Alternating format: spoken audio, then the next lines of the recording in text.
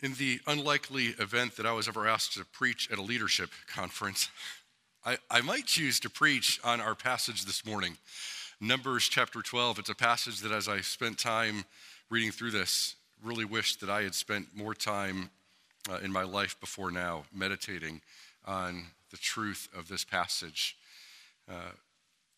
It speaks right to the heart of the difficulty, not only in being a leader, but also in following leaders and working with other leaders. Leaders in the church, pastors, elders, deacons, work leaders, your boss, managers, your husband, political leaders, government officials.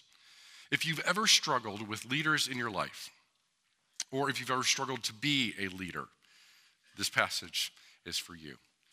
But Numbers 12 is also a lot more than just leadership. It points clearly to Jesus Christ and the life that we find uniquely in him. So that we might see it, let's go before the Lord in prayer before we read. Our Lord, as always, we are glad for the opportunity to hear you speak, to read your word, to allow it to transform us. If that's to be the case, we need you to make it happen. It is not part of our nature to allow you to speak into our lives and to change us. That is a supernatural work. And so we would pray for the supernatural now, for the Holy Spirit to come to bear witness to the reading, the preaching of the word, that we would leave this place different than we came in because of you. To that end, as always, we pray for the preacher and know he is not worthy, and only by your grace is he even able. And so it is through Jesus Christ that we pray. Amen.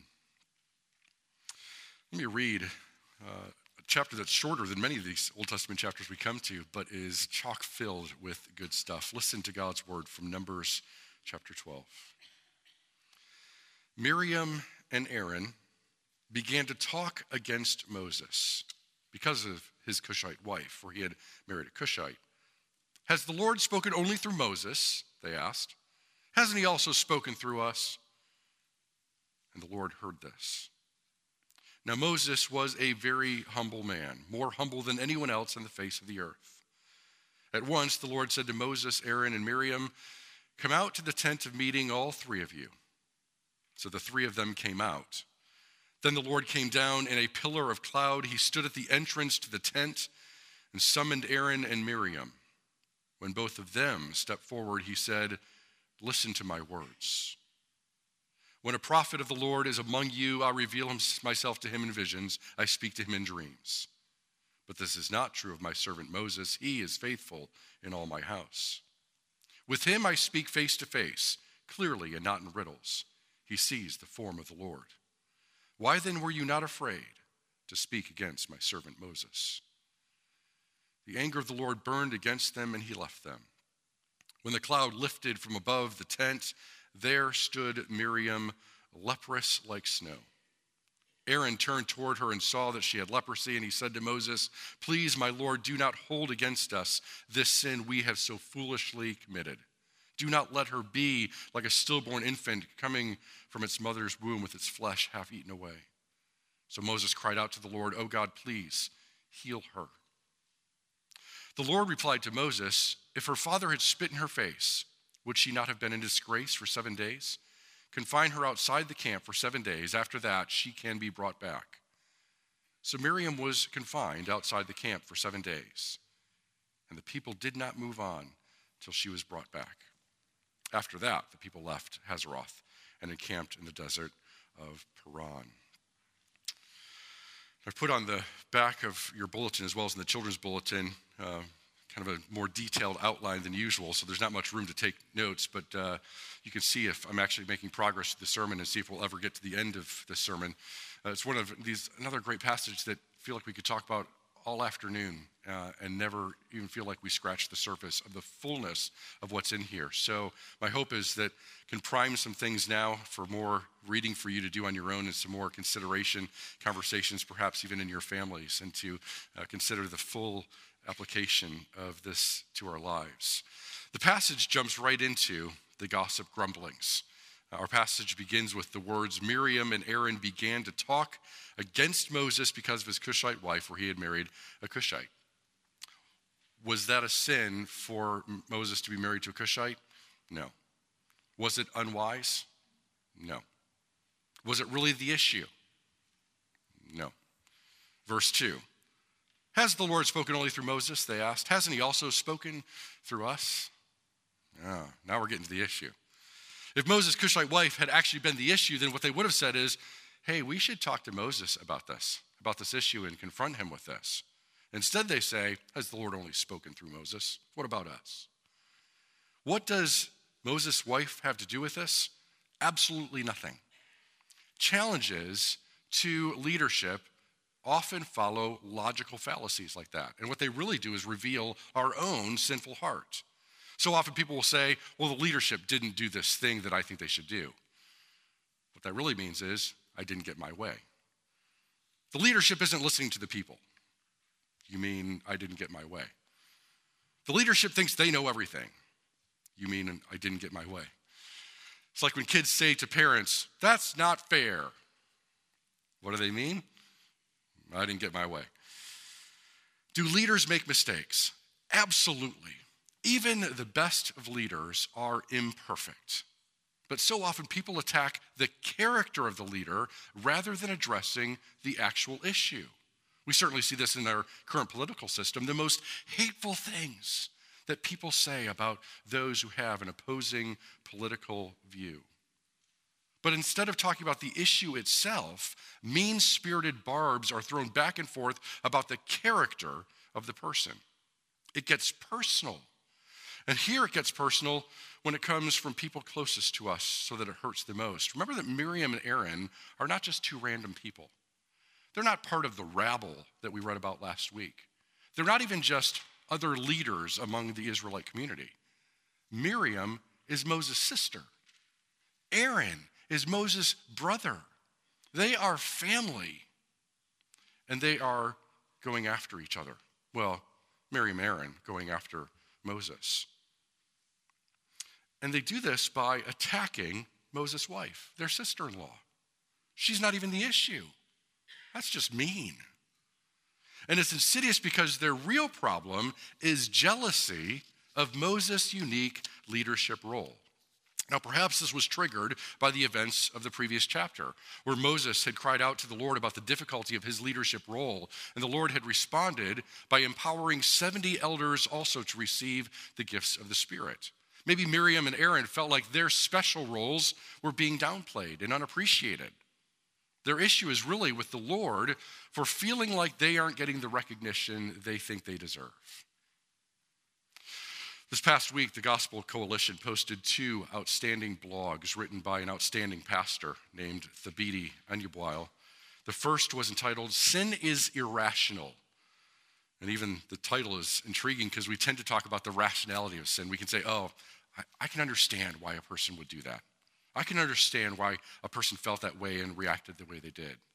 And certainly understanding and empathy, relating, these can be helpful things.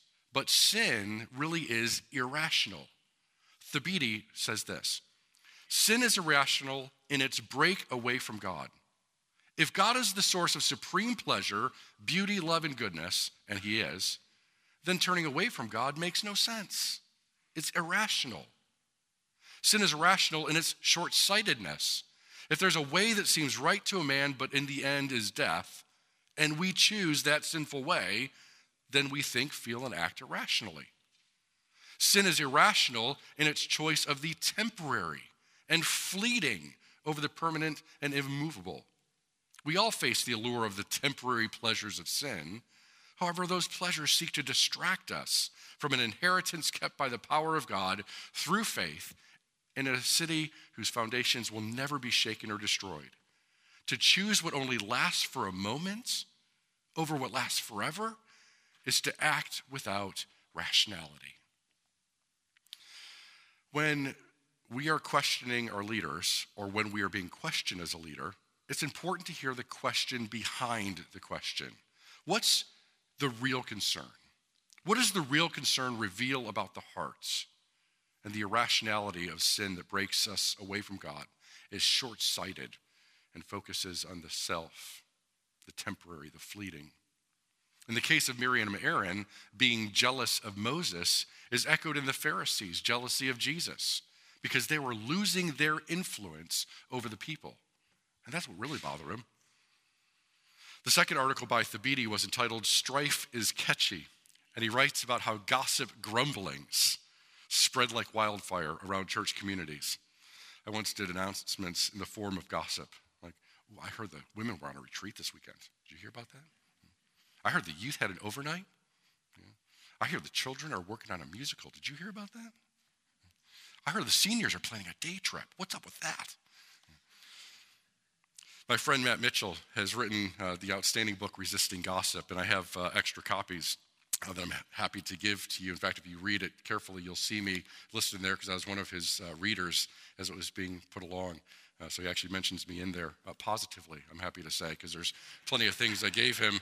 The other stuff, he changed my name to protect the one who's not so innocent. So I'm in there actually several different ways. But in his book, he defines so helpfully gossip as bearing bad news behind someone's back out of a bad heart. Bearing bad news behind someone's back out of a bad heart. Miriam and Aaron did not talk to Moses. They talked against Moses. Here's a good rule of thumb. If you wouldn't say it to the person's face or haven't said it to the person's face, then you're already wrong. Social media has enabled this behavior all the more. People can now post things that they would never say to a person's face, certainly not in that way. Miriam and Aaron spoke against Moses. They spoke behind his back so that he wouldn't hear it. But the last phrase of verse 2 is chilling. And the Lord heard this. The Lord hears it. The Lord hears everything. And the Lord hears the heart behind everything that is heard and even the things that are not said. And so that takes us to verse 3 and the divine assessment of Moses. Now, Moses was a very humble man, more humble than anyone else on the face of the earth. And the phrase just sounds kind of strange, right? I'm the most humble man I know. Only it's not Moses that's saying it. It is the Lord's assessment saying that Moses is the most humble. Now, earlier in the service, we read Philippians 2, which says, do nothing out of selfish ambition or vain conceit, but in humility consider others better than yourselves. Each of you should look not only to your own interests, but also to the interests of others. Can you imagine if everyone did that? What a wonderful world that would be. Philippians 2 says that this is possible because of Jesus. That the humility of Jesus, who humbled himself to become a man and humbled himself to the point of death, even death on a cross, is how it is that we are able to echo humility in our lives. By having Christ's name written on our heart, as the choir sang. So Philippians 2 also says, do all things without complaining and arguing. Which means every time we complain and argue, we need to stop and say, okay, that's not Jesus. If I'm complaining and arguing, God, show me my heart. Write your name on my heart. Change my heart that I might reflect Christ rather than myself. It has been said that humility is not thinking less of yourself, it's thinking of yourself less. And in fact, the word that's translated humble in verse 3 carries the sense that humility is being utterly dependent on God. That Moses is utterly dependent on God for the success of anything that he's going to do.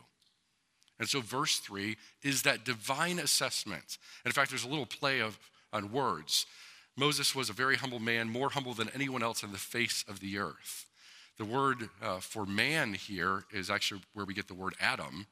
And the word for earth is actually Adamah, Adam, just the other phrase of Adam. And so it's Adam who's taken from the earth. So right, earth to earth, ashes to ashes, dust to dust. So it's we who are made from the dust who have our high standing because God has made us in his image. We are God's greatest creation, but we are immeasurably low and completely dependent in comparison to God. And so we are called to do all things to the glory of God. Colossians 3:23 says, whatever you do, work heartily as for the Lord and not for men. That's a great thing to take into the workplace. Whatever you do, work heartily as for the Lord and not for men. You can be the greatest anything, the greatest athlete, artist, academic, but you are that as an image bearer of God. And so all vocations are honorable as God-imaging, God-glorifying vocations. An excellent student reflects the God of knowledge and wisdom. An excellent athlete reflects God's almighty strength and wisdom. An excellent artist reflects the Creator God. An excellent cashier or anyone in the service industry reflects the God of order, serving, and caring for people. Whatever you do, do it all for the glory of God. Now, excellent leaders are humble leaders, like Jesus. They're servant leaders. Jesus himself says this in Matthew 20, verses 25 to 28. Jesus called the disciples to him and said, you know that the rulers of the Gentiles lord it over them, and their great ones exercise authority over them. It shall not be so among you. But whoever would be great among you must be your servant. Whoever would be first among you must be your slave, even as the Son of Man came not to be served, but to serve, and to give his life as a ransom for many. Wouldn't it be great if all of our leaders were like that? What a wonderful world it would be. Hebrews 13:17 gives us the command without qualification, obey your leaders and submit to them, for they are keeping watch over your souls as those who will have to give an account. Let them do this with joy and not with groaning, for that would be of no advantage to you. Submit to your leaders, even when they're not perfect, even when they're not the most humble. If they couldn't submit to Moses, who was the most humble man on the face of the earth, if they couldn't submit to Jesus, who was perfect, then humility is not so much the issue. Envy and grumbling is the issue. It isn't so much about the leaders, although it can be, and certainly is an element to that, but it's also about trying to follow leaders. Every time we want to challenge leaders, again, elders, boss, governing officials, we need to consider our hearts in this. So out of all this, the Lord speaks. In verses 4 through 9, the Lord speaks in a theophany, a visible appearance of God. God is, of course, always present. God is omnipresent. But the scriptures present theophanies, manifestations of God's visible presence. And he does so here. In verse 4, he calls Moses, Aaron, and Miriam to meet with him at the tent of meeting. Now stop on that for a minute. Moses has no idea what the meeting's about, right? Moses, Aaron, and Miriam come to the tent of meeting, okay? Moses has done this before. Doesn't know what the meeting's about. In fact, Miriam and Aaron may not even know what it's about. Or they might think, hey, maybe God is going to finally give us some of the recognition that we think we deserve. Well, God is going to recognize Miriam and Aaron, all right. He's going to give them what they deserve, all right. He's going to call them out for their gossip grumblings. Verse 5 describes the theophany. The Lord came down in a pillar of cloud, stood at the entrance to the tent, and summoned Aaron and Miriam. If the visual of that doesn't terrify you a bit, then you weren't really listening.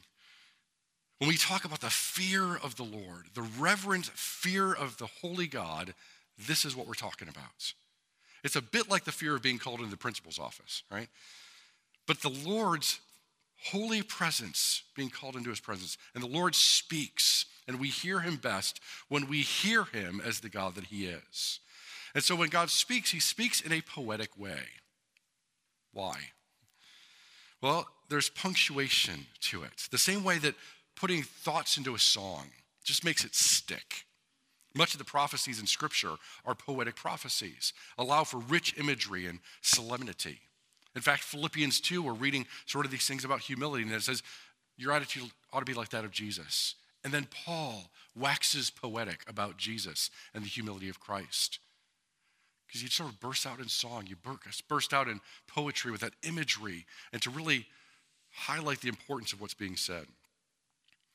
And in verses 6 through 8, the Lord speaks essentially about how he speaks, the special way that he has chosen to speak through Moses. He speaks ordinarily through prophets, which in and of itself is special, and does it through visions and dreams. But with Moses, he calls Moses into his very presence. Moses went up to Mount Sinai in the cloud and met with God. Moses now goes into the tent of meeting and meets with God face to face, as it were. He sees the form of God. Certainly no mortal man can see God fully or he will die.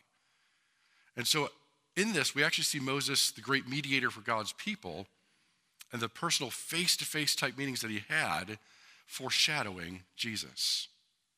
Hebrews chapter 1, verses 1 and 2, the very beginning of Hebrews. Long ago, at many times and in many ways, God spoke to our fathers by the prophets. But in these last days, he has spoken to us by his Son, whom he appointed the heir of all things, through whom also he created the world. Moses prefigured the prophetic mediation, ultimately, of Jesus, who does see God the Father face to face. Jesus is able to mediate between God and God's people in a singularly unique manner. When we read God's word, when we truly meditate on God's word, we hear the Lord who speaks. And so sometimes people will say, I feel like the Lord is telling me. No, he's not. The Lord is telling me to tell you. No, he really isn't. I heard the Lord say. Really? What did he sound like? If you've heard the Lord speaking, you know it. And you know it because you are filled with a reverent fear, and it transforms you through the redemptive work of Jesus Christ applied by the Spirit. You are changed. Sin is driven out. You become more holy. In fact, Mark Dever says, holiness is freedom from the bitter taskmaster that is sin. Let me say that again. Holiness is freedom from the bitter taskmaster that is sin. What is it that we look forward to for eternal life? The new heavens and the new earth and being in God's presence. We look forward to being free from sin, to being completely without sin in ourselves. If we are looking forward to being sin-free for all of eternity, do we not want as much of that right now as we can get? Why would we cling to anything, to be chained to anything that the Lord says, I'm trying to set you free of this? Holiness is freedom from the bitter taskmaster that is sin. And so when the Lord speaks, he is speaking in order to free us from sin that we might walk in newness of life. And that's really then what we see in this final section of this chapter, where Miriam is primarily affected because she was the instigator. Aaron followed. He is certainly guilty as well. In fact, Aaron is the first to confess, please, my Lord, do not hold against us the sin we have so foolishly committed. So Aaron knows that he is certainly culpable. He didn't stop Miriam. But Miriam instigated, and so Miriam is the one who is turned leprous. And in this, Miriam, Aaron, and Moses, we have what really is the sin of equals, as we talked about in the larger catechism. What are the duties of equals? To regard the dignity and worth of each other, giving honor, to go one before the other, to rejoice in each other's gifts and advancement as their own. What are the sins? Undervaluing the worth, envying gifts, grieving at the advancement or prosperity of another, and usurping preeminence over another. We see that all the time. It is a hard thing to rejoice in the promotion of somebody else at work. It is a hard thing when you get passed over because somebody else gets it. And for equals, when we want to see other people succeed, to rejoice in their success and genuinely to rejoice in their success and not try to Uber people, but to say, thanks be to God that you were able to be promoted in this way. Now, there's also sins and duties that the Catechism speaks of with regard to superiors and inferiors in those relationships. And I could probably go blow for blow with just about anybody on failed leaders. I could talk about the way in which leaders have failed me and the way in which that has impacted me, the way superiors have affected me, the way equals as leaders have affected me. And I could also tell you all the ways in which I have done that to you, the ways that I have failed you as a leader, the way that I have failed my fellow elders, the way I've failed my deacons, the way I've failed each of you in this room in some way, shape, or form. We could talk about all those things. We could talk about them to the end of days. but never get to Jesus. And so what we're called to do is to get to Jesus. And that's what the Lord does. He drives Aaron and Miriam to Jesus.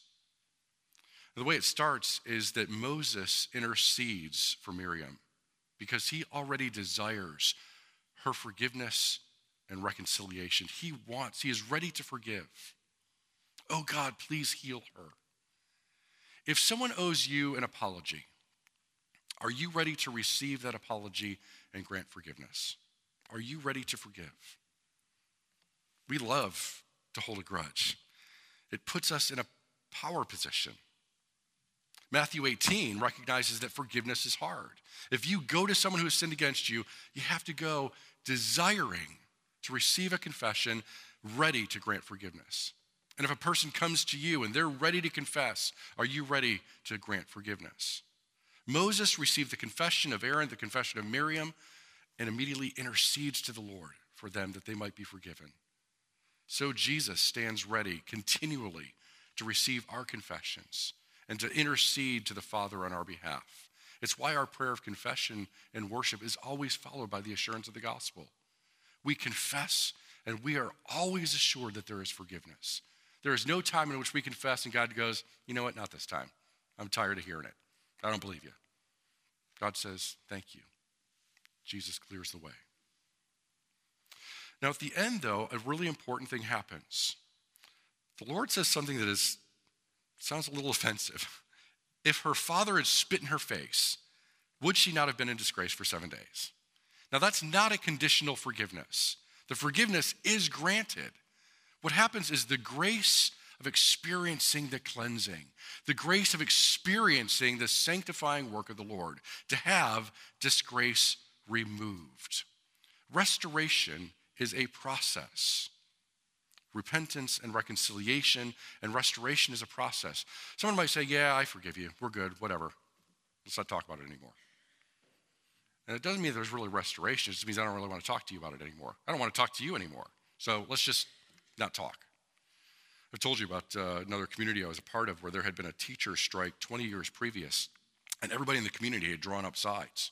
And 20 years later, there were people that were still unwilling to speak to somebody else because of something that had happened 20 years earlier. And I would say, can we get you two together and try and restore that? And their answer was always, oh no, I'm over it, it's fine. You're not over it, it's not fine. You just said you can't even be in the same room with that person. It's now 40 years later and they still can't stand to be in the same room with certain people. But they would tell you, oh, we're fine, we're over it. No, you're not, because there was no restoration. And so a process of restoration is exactly that the relationship is completely restored. Now in peacemaking, there is overlooking. That's not escaping. It's not saying, I just don't want to talk about it. Let's just forget about it. It actually says, I am choosing as a form of conciliation to forgive without needing an apology because I want there to be restoration to the relationship. But then there's a process for that to happen. And what we see in this is that Miriam was restored over a 7-day period. There was shame and disgrace for Miriam. No way for her to be out of that. She knew that she had sinned, and there was shame with that. And so she was taken out of the camp and the shame and disgrace that goes with that. But there was an understanding that you were going outside in order to be given time and space as a means by which to repent, to be cleansed. And at the end of that time, you were completely restored within the community, free and clean, with no more guilt or shame. You never had somebody looking at you sideways and go, yeah, I know you were outside the camp and you're back now, but I'll still remember what you did. She was restored. In fact, you read verse 15.